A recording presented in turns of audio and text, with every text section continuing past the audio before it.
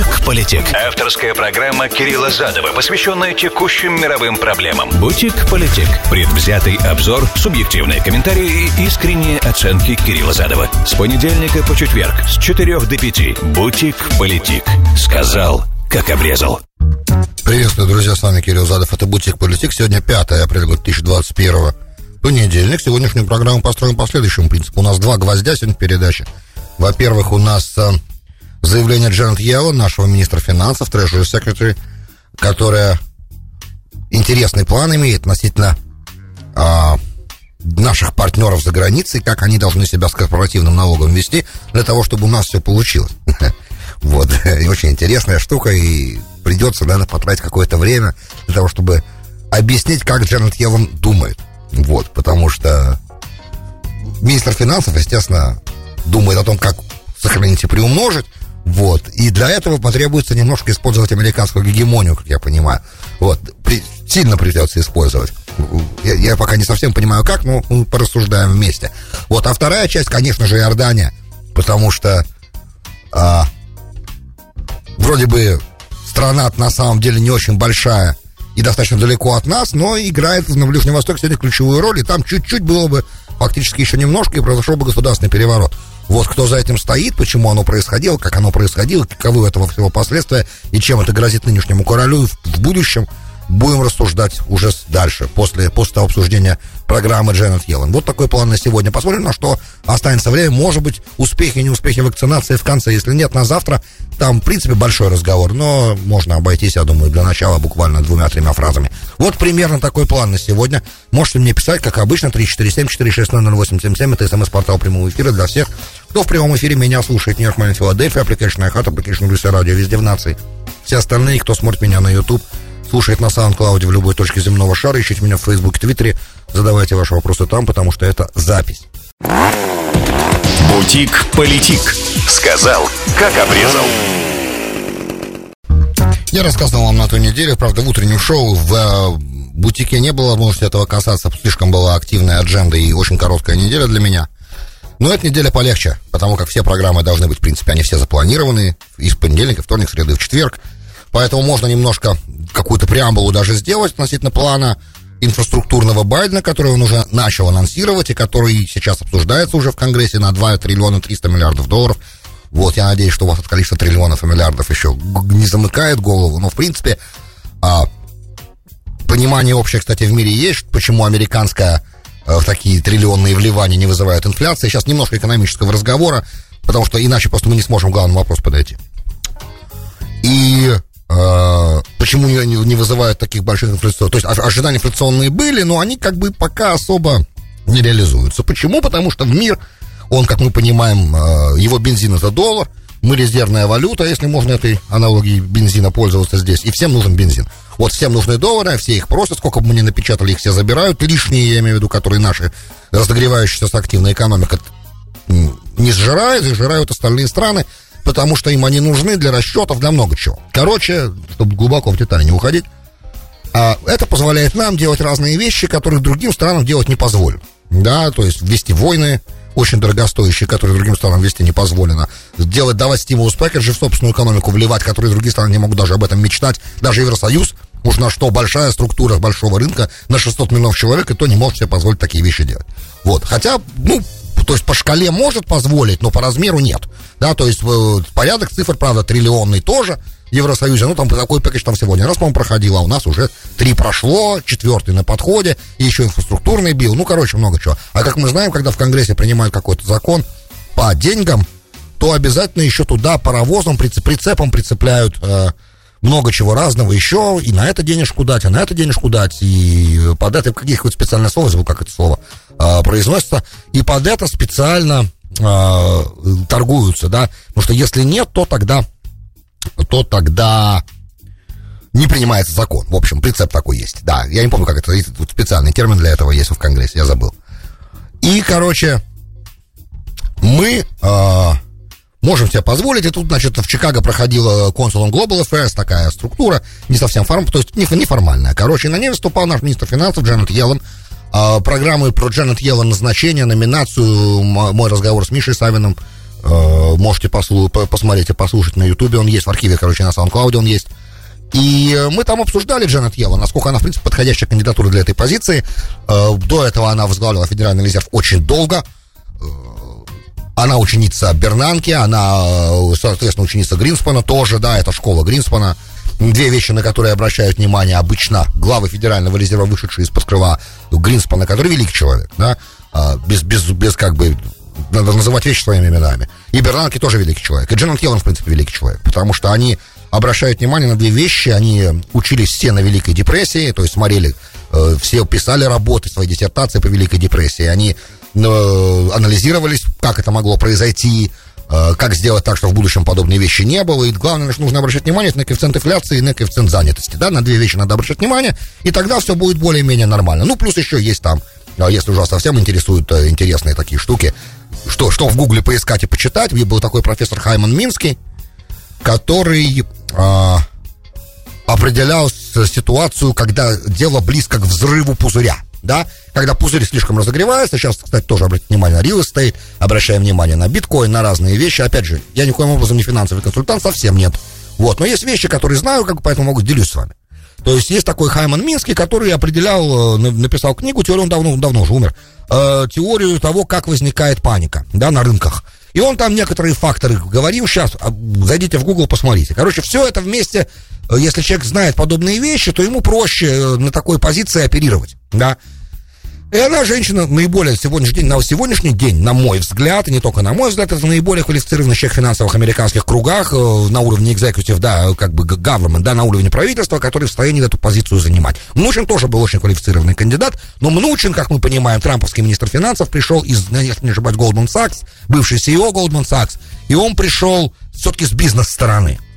И это накладывает свой отпечаток. А Дженет Йеллен уже давно как бы на государственной службе и важный. То есть она все-таки больше, наверное, ну, я не знаю, как это правильно сказать. Ну, она все-таки доктор, профессор там и все дела. Короче, она больше с академической стороны. И она выступала, к чему все это, да? Она выступала вчера на этом чикагском консуле, на Чикагском совете по международным вопросам, глобальным вопросам. И сказала некоторые вещи очень важные, чтобы понимать логику, да, на этой новой администрации.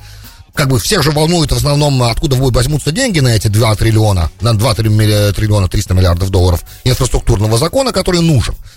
Давайте честно скажем, Америка реально серьезно технологически сегодня в плане развития инфраструктуры отстает. Я даже про нью-йоркские дороги не хочу говорить, как бы, забыли про это. Это момент совершенно другой, он не связан с технологическим прогрессом никак, он не связан ни с чем, это мафия, это профсоюзы, это деньги, это воровство. Мы сейчас об этом даже не говорим, это большой город, есть свои определенные моменты, вот. Нужен мэр тогда, который управлял бы железной рукой и знал бы, что делать, как бы, да, для того, чтобы дороги в городе были. Мы сейчас не можем этого касаться, короче. Это другая история, она не про экономику. Вот. Она про криминал. А мосты, аэропорты, зарядные станции для электромобилей, железные дороги скоростные. Много чего надо, короче, в стране делать, чтобы мы были... То есть инфраструктуру надо развивать, чтобы мы были то, что называется по-английски, ключевое слово здесь competitiveness, да, чтобы мы были конкурентоспособными, говоря по-русски. Потому как мы становимся неконкурентоспособными фактически. И достаточно быстро Китай, я не знаю, вы давно смотрели какие-то документалки о том, что в Китае сегодня происходит, насколько технологически инфраструктура китайская развита, какие скоростные поезда, какие хайвеи там построены, включая Тибет, окей? И это совсем, это уже другой век, как бы Китай уже давно в 21 веке, а мы тут, получается, я уж про Японию не говорю ничего, да, а мы, получается, все еще ковыряемся в прошлом. Вот, JFK тому, как наш президент Трамп говорил когда-то, четкое подтверждение. Не в этом сейчас. Короче, нужно собирать денежку. Значит, рассказывал я вам, что по плану денежка на эти деньги за 10 лет должна собраться с повышения корпоративного налога. Повышение корпоративного налога должно быть с 21%, которого Трамп успешно снизил, ставку до 28%. Трамп снижал, напомню, с 35%. Да, снизив с 35 до 21, он снизил буквально на 14. Это немало, это на 40%, что ли, он снизил, получается, да? На 45 даже, на 40%. Цифра 28 новая, которая от Байдена из плана взялась, она такой компромисс как бы. То есть не вернуть туда, где она была при Трамп, да, до Трампа, но на промежуточном уровне остановиться, 28. Это корпоратив. Да, кстати, в этом плане ничего про повышение налогов для богатых вроде бы не сказано. Да, это просто общее повышение корпоративного налога.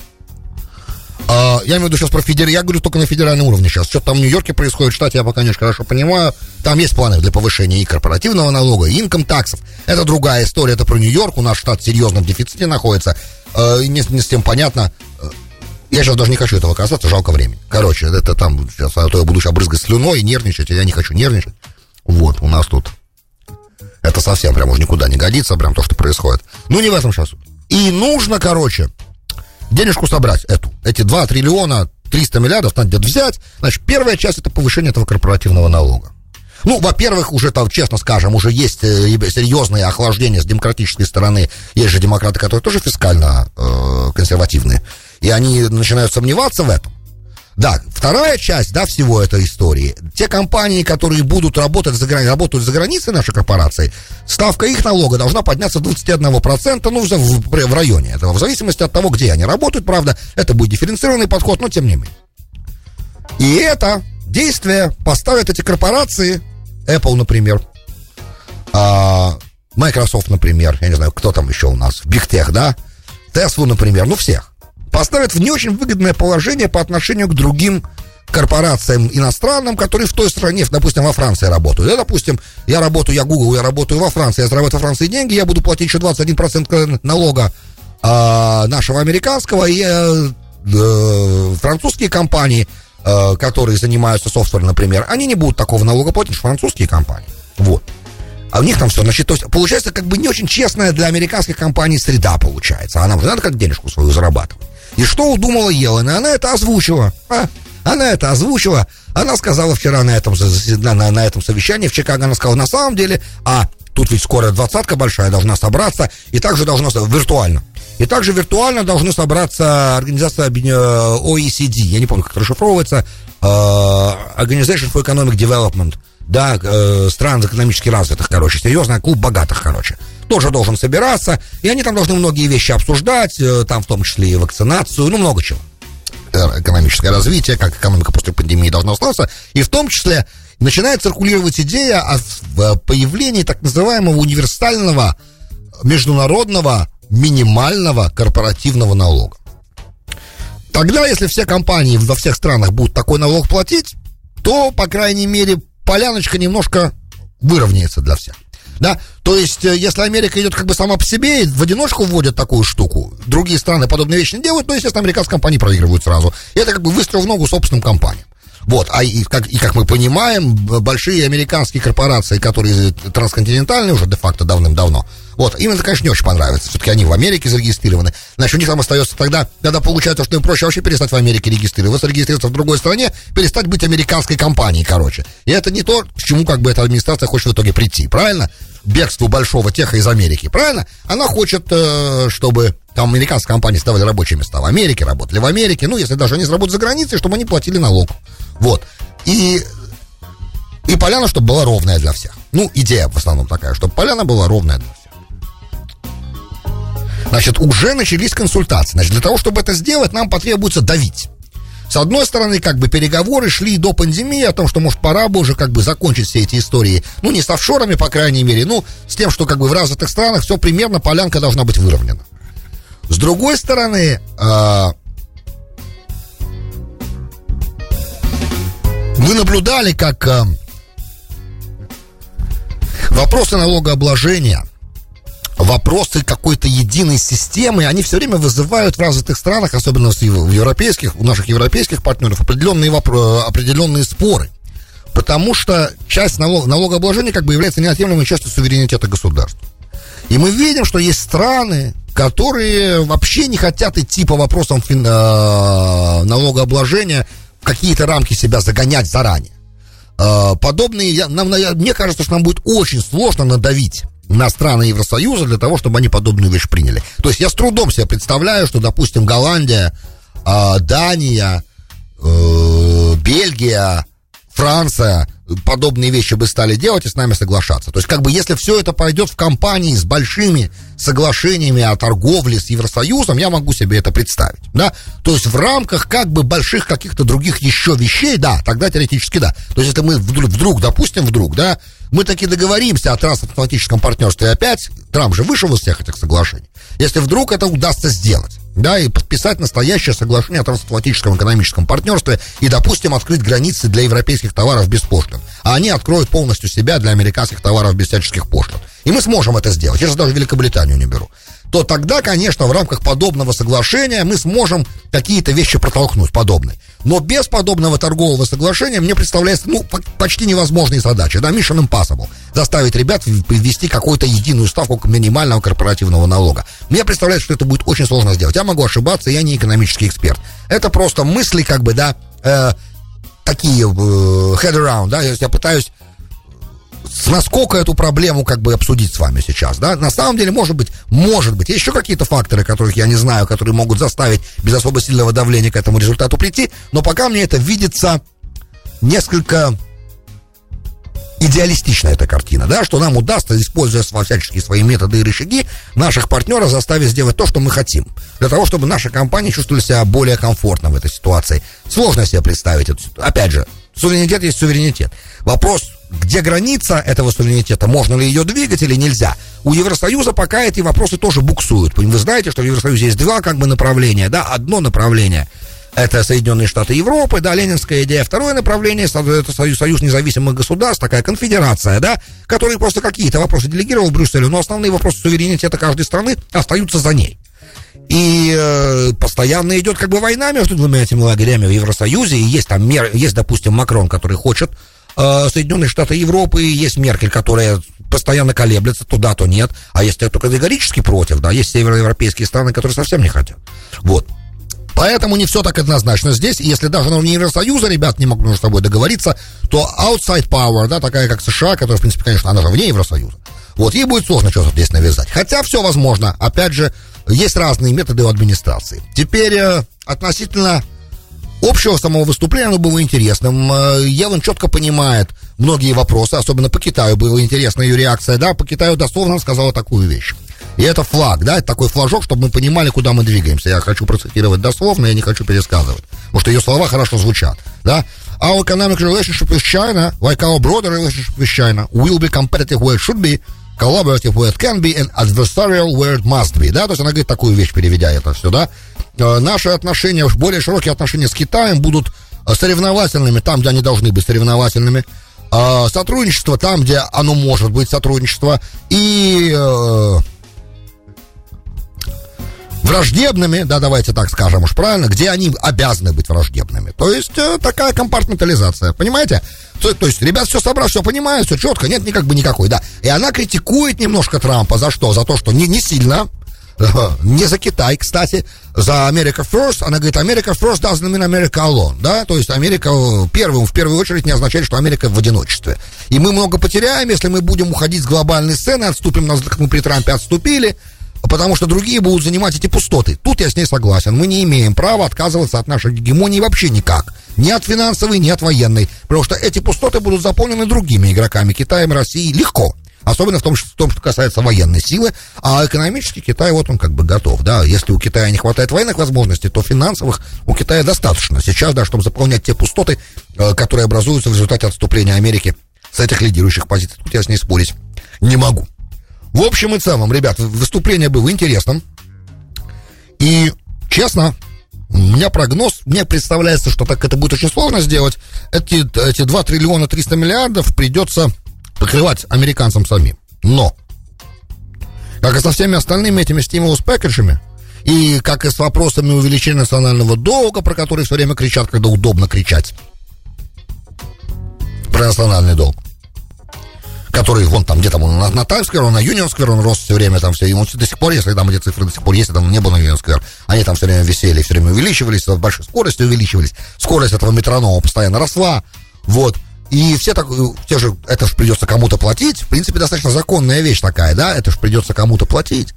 И заметьте, каждая администрация во время избирательной кампании рассказывает нам про то, как она будет уменьшать национальный долг, о том, что она будет все это снижать, а в итоге, когда дело доходило до каких-то действий, единственное реально, да, за последние 15, может быть, 20 лет администрация, которая попыталась что-то сделать, была администрация Обамы, не кидайте в меня сейчас тухлые помидоры, да, которая, да, сделала что-то. Что она сделала? она в какой-то момент, когда требовалось там поднять потолок госдолга, чтобы, опять же, платить наш бюджетный дефицит, бюджет дефицит огромный, и нужно было как-то государство финансировать, структуры государственные, чтобы не было локдаунов, и нужно было для этого поднять потолок. И, значит, была договоренность такая, что должны быть какие-то вещи соблюдены. Если эти вещи не будут соблюдены, сейчас уже детали не совсем помню, но помню, что бюджет Министерства обороны тогда должен быть пентагоновский на $50 миллиардов в год сокращен на следующие 10 лет. Таким образом, на $500 billion был бы сокращен госдолг. Да, вот так примерно была выстроена линия рассуждения. И это на втором сроке Обамы происходило. Это было сделано. И первые 2 года, по-моему, да, по $50 миллиардов бюджета Минобороны убирали. Вот, ну, опять же, может, его там увеличивали в других статьях, но как только пришел Трамп, мгновенно все эти 50-миллиардные сокращения отвернули назад и опять начали вливать по 50, и в итоге при Трампе бюджет Министерства обороны вырос, по-моему, до $750 миллиардов. Такой у нас бюджет на вот этот год, который сейчас идет. $750 миллиардов. А мы говорим про национальный долг. Так вот, я к чему все это говорю? Что не надо так пугаться этих цифр. Последние много администраций, при них постоянно увеличивается государственный долг. Он очень сильно скакнул при Буше из-за 2 войн на триллионы. Он скакнул много при Обаме из-за стимулус-пэкэджа того триллионного первого. Короче, он, естественно, скакнул при Трампе вверх тоже, потому что есть затраты, которые необходимо нести. И, понимаете, вот это типа дамоклов меч, что вот наши дети будут платить, наши внуки будут платить. Кто знает, может, кто-то другой за это будет платить. Может, какие-то другие страны будут за это платить. А может быть, может быть, они, да, я сейчас рассуждаю как обыватель, да, а может быть, если доллар продолжит свое финансовое господство, так и дальше, да, и мы будем рулить в финансовом мире и дальше, то сколько бы мы ни напечатали, все равно заберут, да, по большому счету. И кто знает, что там будет через 10-15 лет, 20, 25, 30 лет, когда за это надо будет платить. А может быть, уже экономика будет настолько нерелевантна, да, через 30 лет уже, может быть, настолько всем все так будут хорошо жить, что вообще, может быть, и деньги отменятся, да? Шучу, ничего не отменится. Но этот вопрос, это же просто цифра. Да, и пока экономика работает, давайте грубо скажем, пока индустрия работает, пока американская индустрия на плаву, и пока мы производим товар, который нужен, и который требуется, и пока мы стоим много, и пока наш валовый продукт большой, и пока наша валюта востребована, и пока мы гегемон, я не думаю, что вопрос выплаты национального долга в такой ближайшей перспективе может встать. Ну, когда встанет, вопросы надо решать по мере их поступления. Бутик-политик. Сказал, как обрезал. Добро пожаловать в Бутик-политик, часть 2, с вами Кирилл Задов. Сегодня 5 апреля года 2021, понедельник. Обещал вам иорданские страсти при дворе. Правда, страсти. Вот, в субботу был фактически посажен под домашний арест младший half-brother, то есть единокровный брат короля Абдаллы II Хамза бин Хусейн. Был когда-то он наследным принцем, краун-принцем был, но Абдалла II его убрал с этой позиции аж в 2004 году, достаточно давно уже это произошло. Видимо, планирует все-таки своего сына на эту позицию. Вот. Поэтому убрал брата с этой позиции. Значит, есть интересная деталь одна. Хамза очень похож на короля Хусейна. Если вы помните, как выглядел король Хусейн. Короче, Хамза — это фактически одно лицо. Реально молодой король Хусейн. Короче, представьте себе Хусейна в 1967 году. Если вы документалки смотрели про 6-дневную войну, вот, то вы можете себе представить, как выглядел король Хусейн в 1967 году. Вот как он выглядел, допустим, уже незадолго до своей смерти, в 1994-м, да, по-моему, он ушел. В общем, можно понять. Хамза очень, вот прям реально копия, прям молодой Хусейн. И обвинил его Министерство иностранных дел по совместительству зам премьер-министра Айман Сафади, обвинил его в подготовке не больше, не меньше государственного переворота. На самом деле, в субботу уже Хамза, наследный принц, выпустил заявление, стейтмент, в котором он сказал, что, естественно, никакого переворота не было. То есть не в перевороте его обвинили, а в действиях в неких, эти действия не названы, подрывающих устои монархии. Короче, читаем попытку переворота. Но, опять же, эти слова не произнесены. Попытка переворота, видимо, потому что тогда это госизмена, и я так понимаю, что госизмена в Иордании известно, как карается, а это королевская семья, не так все просто, но под домашний арест, да. Король сам Абдалла отрицает второй, что он арестовал брата, но тем не менее, значит, мы знаем, что спецслужбы Иордании известны, и внутренние, и внешние, и разведка, и контрразведка, они достаточно громкие, и на Ближнем Востоке ребята, то есть в плане, что известны своей эффективностью, умеют работать. Вот, и сотрудничают часто с американцами тоже, и особенно в те моменты, когда рендишн во времена Буша-младшего работала, мы использовали Иорданию для подобных вещей. Я имею в виду сейчас здесь и пытки, как бы, и разные другие вещи, потому что в иорданских тюрьмах это очень просто делать, как и марокканские тюрьмы мы использовали, польские и румынские, и испанские вроде бы даже тюрьмы мы использовали для этой цели, но не все пока известно, со временем станет известно. Хотя, может, и не надо. Вот, суть не в этом. Суть в том, что Иордания считается очень важным партнером, считалось до нормализации, да, до нормализации Израиля с Эмиратами и с Бахрейном, и с Марокко, и с Суданом. Иордания и Египет были два главных столпа безопасности на Ближнем Востоке. И Иордания вообще рассматривалась как еще и мост с другими арабскими странами, потому что с Египтом был всегда очень-очень холодный мир, с Иорданией были получше отношения долго и достаточно, пока не начались вопросы аннексии активно обсуждаться, и пока видение Трампа нового ближневосточного мира, да, не разрушило как бы некоторые иллюзии, которые до сих пор король Абдалла либо питает, либо поддерживает для продолжения сохранения своей власти. Давайте скажем так. Вот. В Иордании еще не очень простая ситуация. Вы знаете, что в Иордании 70% населения палестинцы. Вот. А власть хашемитского короля, как бы хашемитская династия, опирается на 30%, как бы, я так понимаю, это бедуины. Это не палестинцы, как бы, да. То есть те, вот, оригинально племена, которые в Иордании проживали. Вот парламент у них, конечно, есть, и иорданские братья-мусульмане в нем занимают немалую часть, но не надо их путать с египетскими братьями-мусульманами, они как бы с королем нормально работают вместе. Вот. В общем и целом, мы понимаем прекрасно, что Иордания остается абсолютной монархией, да, при том, что у них есть там типа парламент, и есть там какой-то премьер-министр, все понятно, ну, короля власть достаточно абсолютно. Да, он не чувствует себя, то есть, с одной стороны, да, он носит обычные костюмы часто, и мы часто его видим абсолютно цивильной одеждой, обычной гражданской, но не надо сомневаться, что если надо проявлять силу и королевскую власть абсолютно, он это делает. Значит, мгновенно сразу все выстроились за иорданским монархом, чтобы его поддержать. В заявлениях как бы верности уже прозвучали с американской стороны, заявления как бы того, что он легитимен и должен продолжать править, поступили со стороны Саудовской Аравии, потому как саудиты на самом деле не должны править Саудовской Аравией, как мы знаем, а должны править хашемиты, но такой был дил англичан, да. В конце концов, саудитам была отдана Саудовская Аравия, а настоящему хашемитскому королю, который есть кто прямой потомок Мухаммада, пророка, ему отдана Иордания была, да, это были условия сделки. Потому что хашемитская династия, она от Мухаммада, как и Мухаммад VI, король Марокко, тоже прямой потомок Мухаммада. Это две ветки. Только две страны по-настоящему как бы управляют, да, по праву, да, легитимные. А все остальные это так, пришедшие со стороны. Ну, не в этом суть. И, короче, Америка поддержала, саудиты поддержали, европейцы сказали, что Абдалла очень важен, и израильский министр обороны, по-моему, нынче до сих пор Бенни Ганс, в правительстве которого уже де-факто нету, но он остается исполняющий обязанности сейчас министра обороны, сказал, что монархия должна оставаться в неприкосновенности, как бы Абдалла легитимный правитель и так далее, и так далее. Что, кстати, интересно, учитывая, что Абдалла тут исполнил трюк и не дал Нетаньяху слетать в Эмираты перед выборами, для того, чтобы там подписать какие-то вещи, зато покрутиться, светануться на фоне Бурдж-Халифа и показать, насколько он, Нетаньяху, принес мир Израилю, не маленький, кстати, с Эмиратами, что очень важное дело. Вот. А Эмираты в итоге не очень-то хотели в этом участвовать, у них выхода бы не было, но тут произошла маленькая неприятность. Сын короля Абдаллы II, наследный принц, решил посетить Храмовую гору и прибыл на границу, если вы не следили за этой ситуацией, и прибыл на границу как бы с антуражем определенным, секьюрити своих сил безопасности вооруженным, который превышал договоренные всяческие размеры.